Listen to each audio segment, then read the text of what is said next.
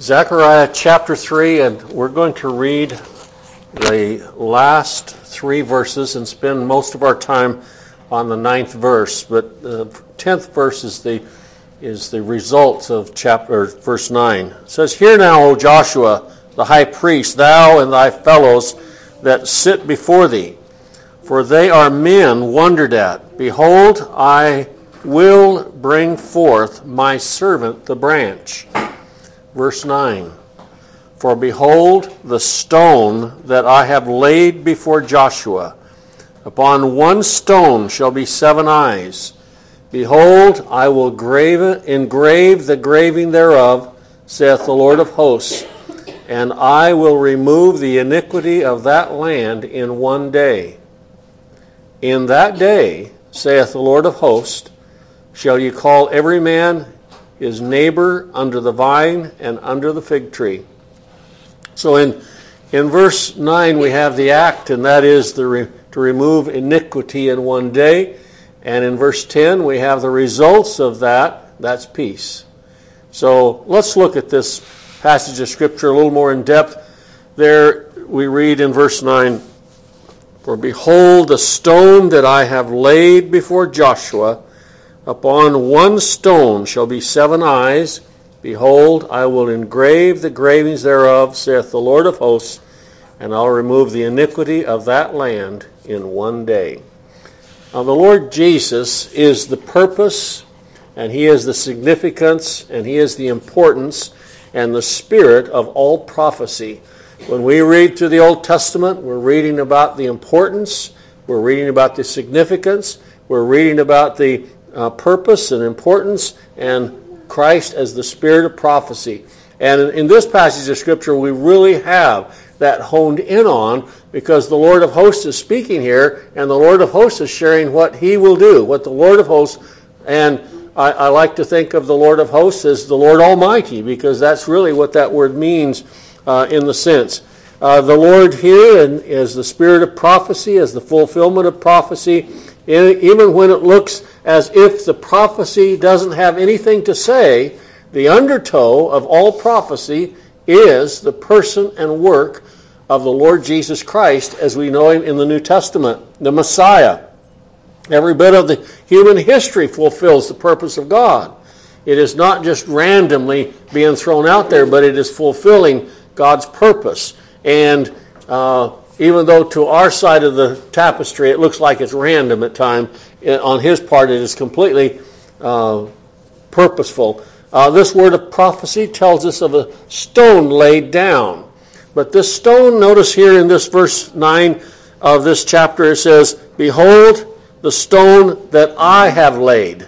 That's a very important thing to remember here, and this is the Lord of hosts saying this. "Behold, the stone that I have laid before Joshua." Now, there are several ways that we could interpret that before Joshua in that verse of Scripture. We could say it was out in front of him, and that might have been. But I think more than that, we have another fulfillment of what we find over there with the words about Abraham. "Before Abraham was, I am." So it's that kind of before that we have here. This whole purpose was before Joshua was even put into the office of high priest.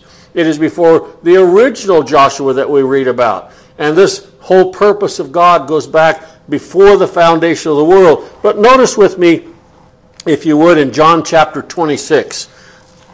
John chapter 1, verse 26. John chapter 1, verse 26 through 30, we have these words that John is speaking about the Lord Jesus Christ. In John chapter 1, verse 26, as we think about that stone being before Joshua, all the purposes of God have been before anything has taken place. Before creation, the purposes of God were before that. And we're thankful for that very thing, because God was not caught short by the fall. It was in His purpose. And we were talking today, someone said, how could that be in God's purpose? Well, God has the ability now of showing grace and mercy that He would not have been able to show before the fall if things just continued as they were. And the mystery of the gospel would not be the awe of the angels, nor the awe of the church. The mystery of the gospel is a glorious thing, and have that revealed to people and cause them to understand the gospel. How glorious is that? Here in John chapter 1 verse 26, John chapter 1 verse 26, it says, John answered them, saying, I baptize with water, but there standeth one among you, whom ye know not. He it is, who coming after me is preferred before me, whose shoe latchet I am not worthy to unloose. These things were done in Bethbara beyond Jordan, where John was baptizing. The next day John seeth Jesus coming unto him, and saith, Behold the Lamb of God, which taketh away the sin of the world. This is he of whom I said. Verse earlier here, a couple of verses. After me cometh a man which is preferred before me, for he was before me. Now we know the timetable. John was born 6 months before the Lord was born, but John recognized this fact. John recognized and understood this, that the Messiah was long before him. Abraham was long in centuries before the birth of the Messiah, but he understood that the one he knew as his Savior, that he had faith in, by faith Abraham, he knew that this one was before him and preferred before him and above him. So he's preferred before me, for he was before me. And so John brings up the subject about being before. The Lord was before, God was before, and he's preferred above, preferred before. This stone that is over here, it is a symbolic of the very person of Christ. We're going to read several verses of Scripture that the Lord Jesus is mentioned as a stone. Now, he's not a stone in the sense that we have stones around here, the basalt, but it's figurative language. It's metaphors about the Lord and the strength that we have in the Lord, and the endurability that we have in the Lord, and the unmovability that we have in the Lord, are all demonstrated by this picture of a stone. So back there in the book of Zechariah, we notice there, as this is brought out in Zechariah chapter 3 and verse 9, For behold, a stone that I have laid before Joshua. This stone, we find that in Colossians, Paul mentions this about the Lord, and he is before all things, and by him all things consist. They're all held together. He created all things. He holds it together. He keeps it from exploding in itself or imploding in itself. So he sustains all things. And the message that we have here in all the Scriptures is every blessing proceeds from God, and that he laid the stone before there was anybody else. He laid the stone before there was sin. He laid the stone before Adam was created. He laid the stone before there were heavens and the earth. And the Scriptures we depend on, look to, and have great hope in are the words that declare these very things about this stone. This message of all the Scriptures and every blessing proceeds from God, and he is the one that laid down the stone. Back up with me, if you would, to the book of Isaiah chapter 28. In Isaiah chapter 28, we have this prophetic word by the prophet Isaiah, and yet he's preaching the gospel. Just like all the Old Testament gospel preachers did, they were given the word of the Holy Spirit, and the word of the Holy Spirit will glorify the Messiah. The word of the Holy Spirit will glorify Christ. The word of the Holy Spirit will glorify the sacrifice, the Lord Jesus. And here in the book of Isaiah chapter 28, we have Isaiah bringing up this wonderful subject. Therefore, thus saith the Lord God, Behold, I lay in Zion for a foundation a stone, a tried stone, a precious cornerstone, a sure foundation. How often, how many times in this one verse of Scripture there is emphasis put on different facets about this stone And over in the book of Zechariah, we read about that stone being before Joshua, and then we're going to find out some things that happened to that stone or are pictured about that stone over there. But here in the book of Isaiah chapter 28 and verse 16, a precious cornerstone, a sure foundation, and he that believeth shall not make haste, will not be brought to rot. It will not. All that the Father giveth me shall come unto me, and he that cometh unto me I will in no wise cast out. Now, we have a free will within the capacity of our nature. And above that, we can't get any further. But thank God, he gives us the will, the spiritual drive, the blessing of grace, the new birth, and that allows us to cry out, Abba, Father, Daddy. And before that, we had no concept of him having us as a child, except we know everybody, read the newspaper, read the obituary column, everybody that dies goes to heaven.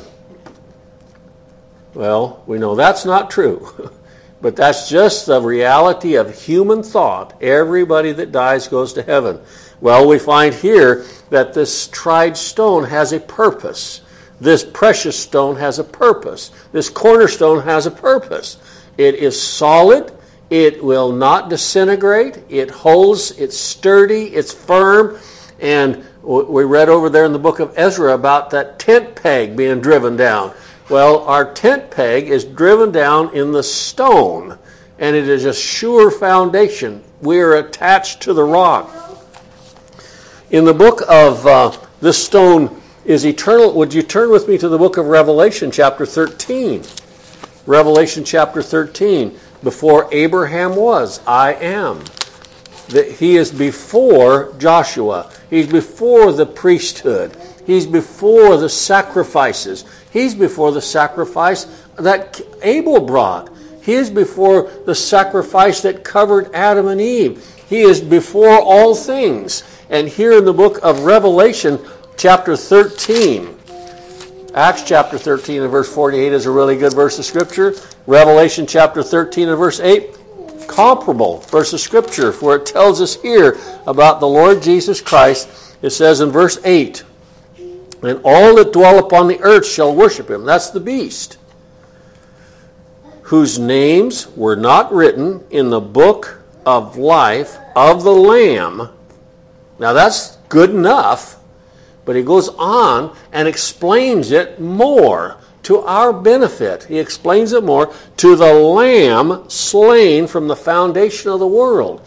So he is before all things, and his purpose was before all things, and this stone has been laid before all things. And in fact, that's the only stone I know of until after the flood. The rest of them, I have an opinion that there was just a lot of good dirt. That's what the world was originally.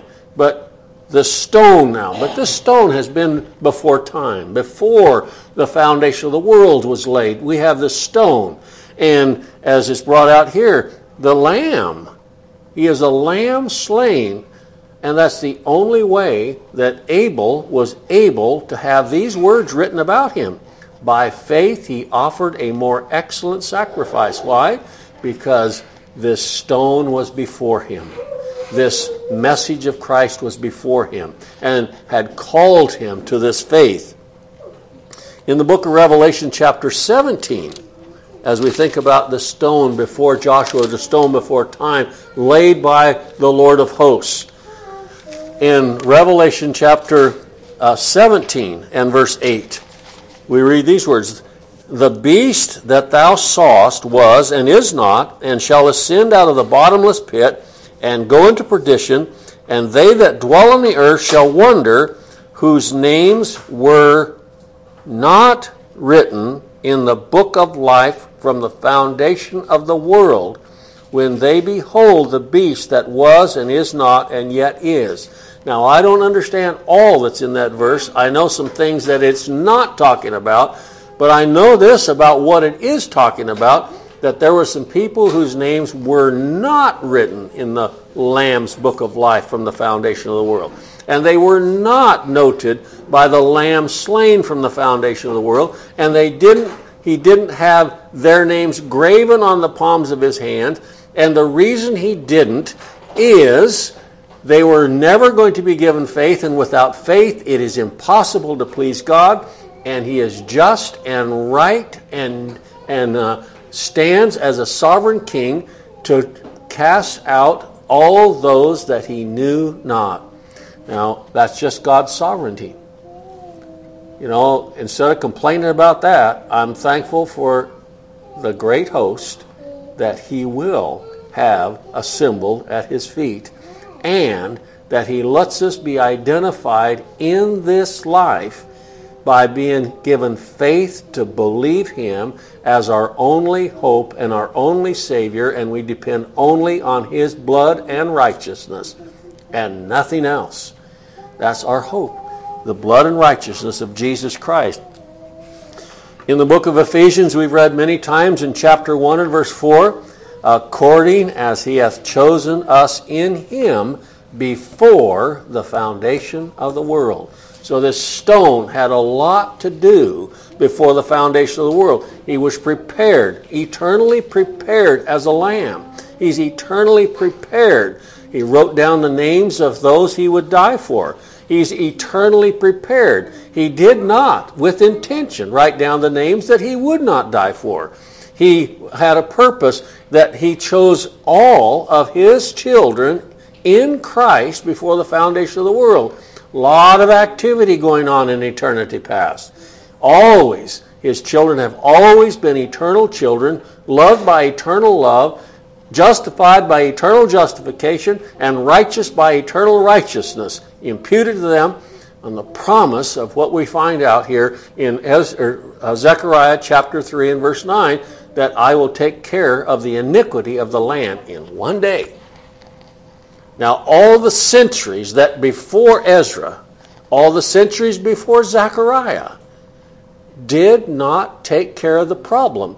And the slaughter of lambs went on by the thousands over the period of time. And all the other critters that they offered, and the gallons and gallons and bushels of wheat, and all the other stuff, did not take care of sin.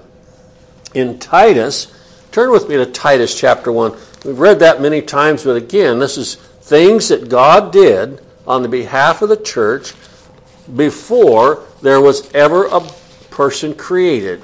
Adam, the first man. Eve, the first woman. In the book of Titus, chapter 1.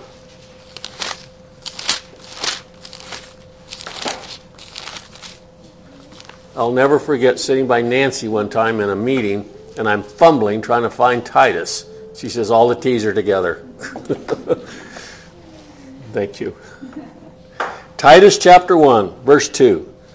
In hope of eternal life, which God, that cannot lie, promised before the world began. In hope of eternal life. Our hope is hinged on what God took care of before the foundation of the world. He laid the stone. It was before Abraham was, I am, an always eternal, present being, God. And in looking over at 1 Peter chapter 1, 1 Peter chapter 1 and verse 19. 1 Peter chapter 1 and verse 19.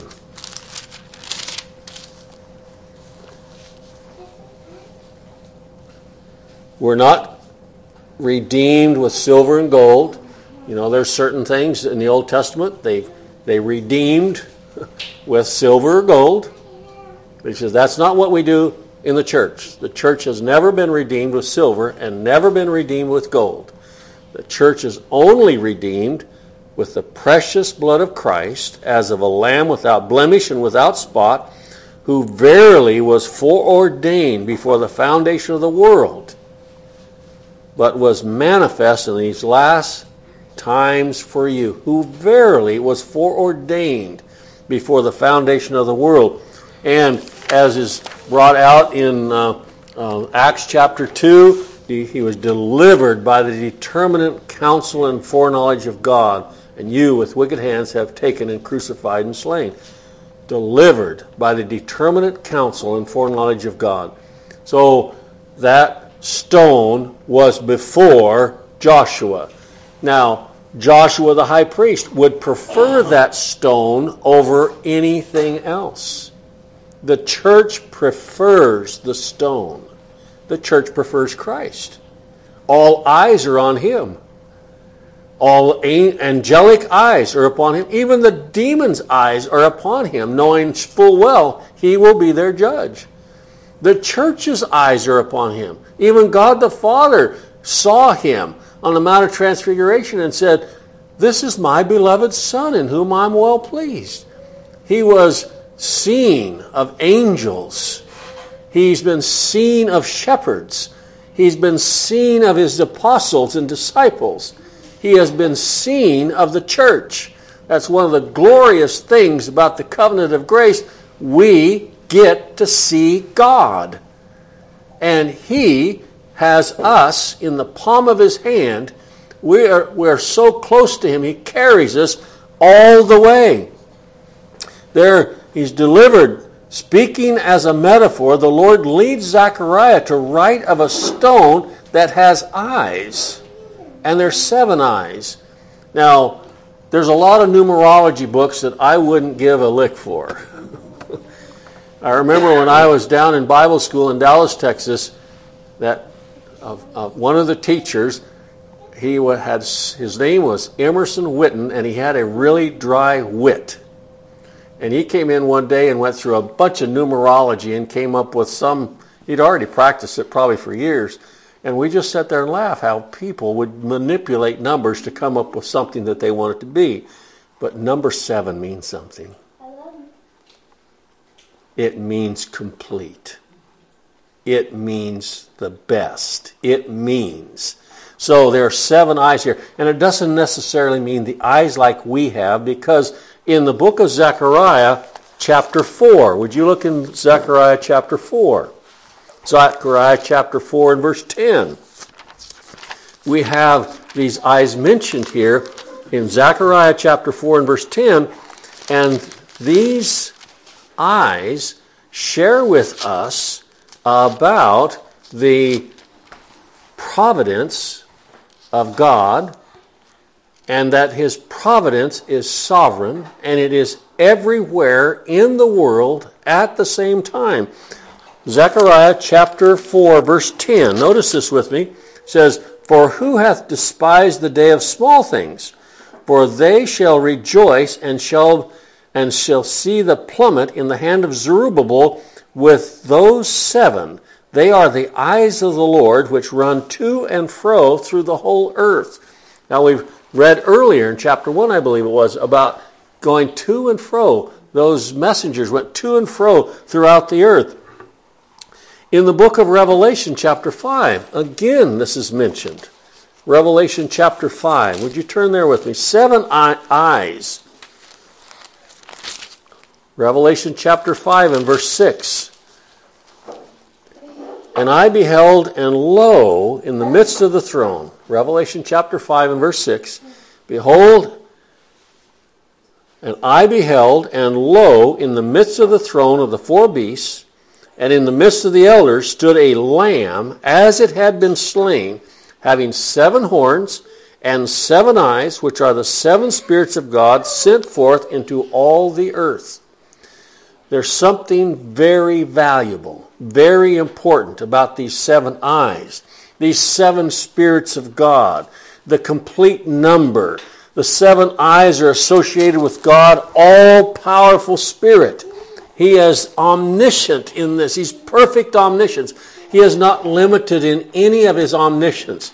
It's been brought out a number of times as we've heard those lessons in the book of Luke, that he knew what people were thinking before they even brought it up. In fact, most of them never even brought it up. The Lord brought it up for them, that they were talking about this woman, and he knew. He is completely omniscient in all things, all the time, eternally. There's nothing limited about him.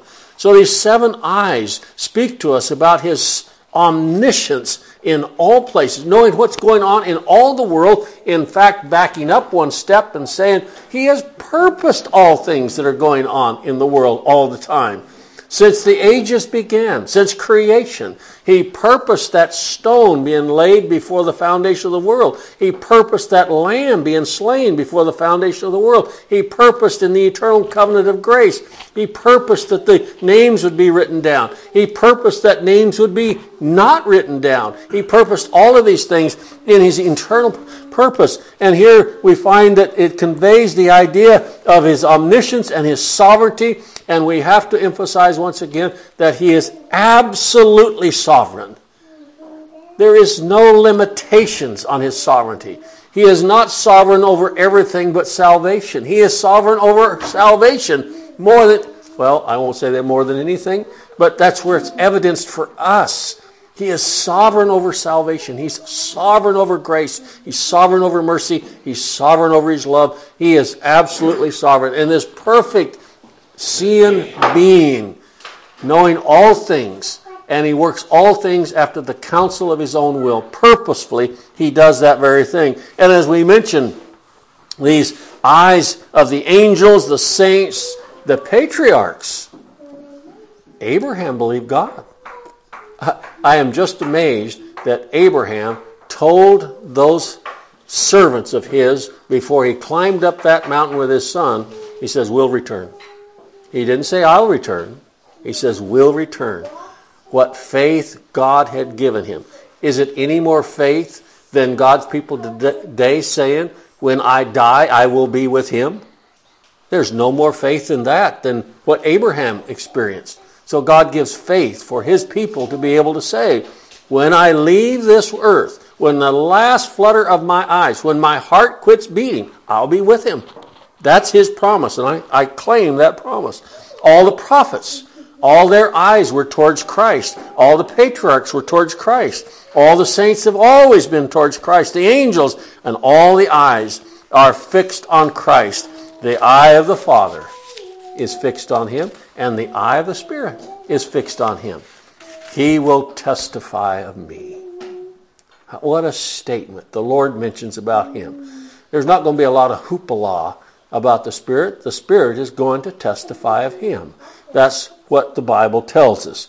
Well, as we look back there in the book of Zechariah, chapter 3 and verse 9, Zechariah chapter 3 and verse 9, the scriptures tell us this. Upon one stone, I have to emphasize that again, on one stone. Just one. There's only one like this. This is Christ. There's not multiple saviors. There's one Savior. There's one stone. There's one rock. Upon one stone shall be 7 eyes. Behold, I will engrave the graving thereof, saith the Lord of hosts. Now, we might ask, what is the engraving going to be on that? Well, he answers that, saith the Lord of hosts, and I will remove the iniquity of the land in one day. Now, it was very interesting for me moving to the Dalles many years ago and having a lot of stories and lies and prefabrications told me about where the end of the Oregon Trail was. You know, Oregon City wants to claim that. And by legislative act, they have been given the privilege of that. But nobody has gone down and read the graving on that stone in City Park that believes that. Because right there, it was recorded by one of the men who came across the plains in a covered wagon, the end of the Oregon Trail. The graving is right there. And it's weathered, and it may weather more, but it's still there. And all the time that has gone on, from the time of creation, before creation, in the halls of eternity, and I've mentioned, I ran into that term of the old fathers, the old eternity. And all of that, it has always been, I will take care of sin in one day.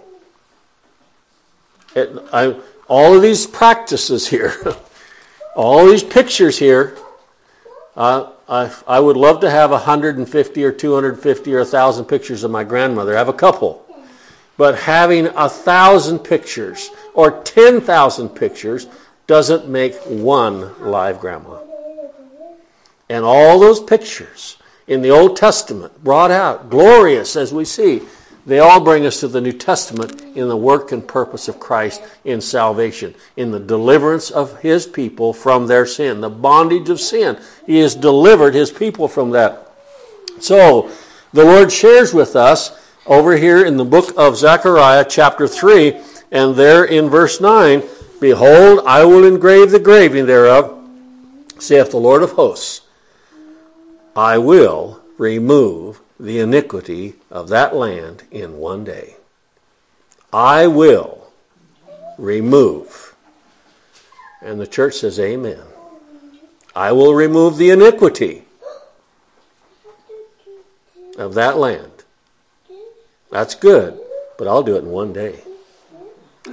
The centuries of sacrifices only pointed to this one day that we read about. The Lord of hosts says, I will remove the iniquities of that land in one day. And the Lord of hosts, who is the Almighty, cried on that day, John chapter 19 and verse 30, it is finished. The fulfillment of this passage of Scripture is mentioned in the book of John chapter 19 when he cried from the cross, it is finished. What did he say right there? I have removed the iniquity of that land in one day. Now, on the promise of that, a God that cannot lie and is unchangeable and cannot be moved, on the promise that God would do that, Abel was saved. Abraham was saved. Moses was saved. David was saved.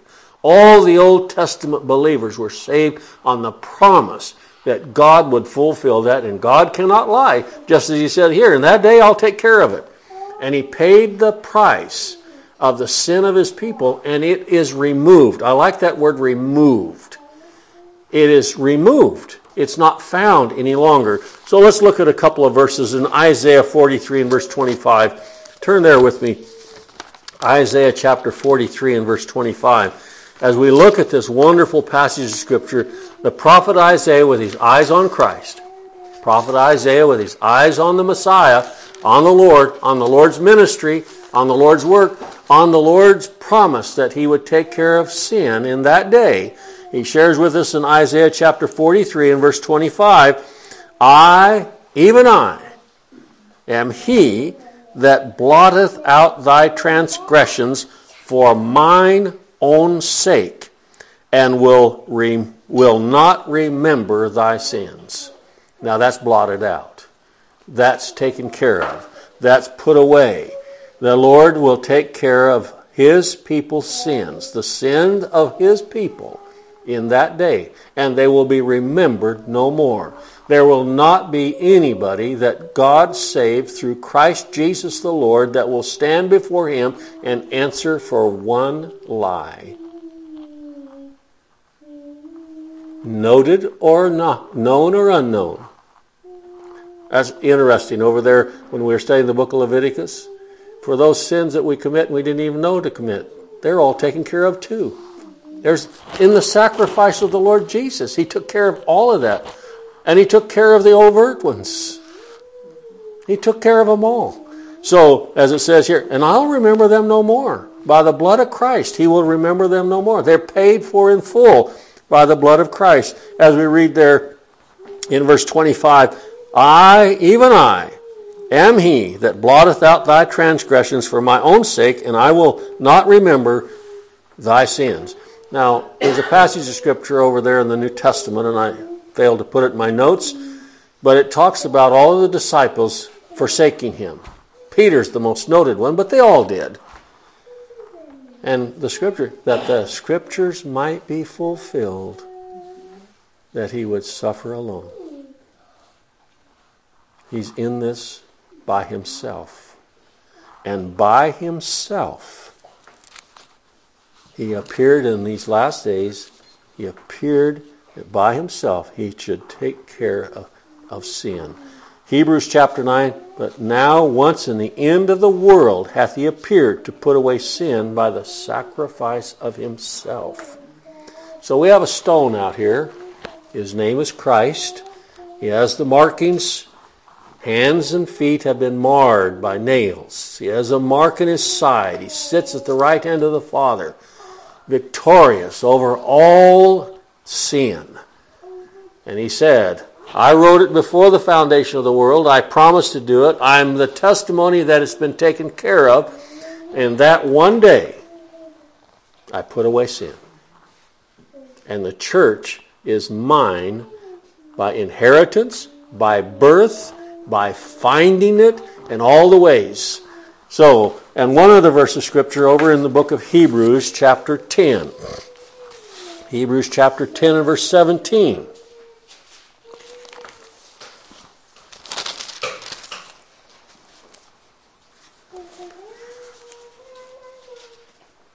This is a quote from the Old Testament. How odd is that in the New Testament?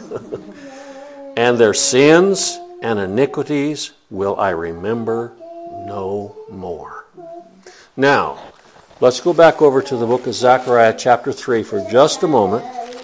And the outcome of this, the outcome of the whole chapter, the outcome of the first 3 chapters of the book of Zechariah are summed up in verse 10 of chapter 3.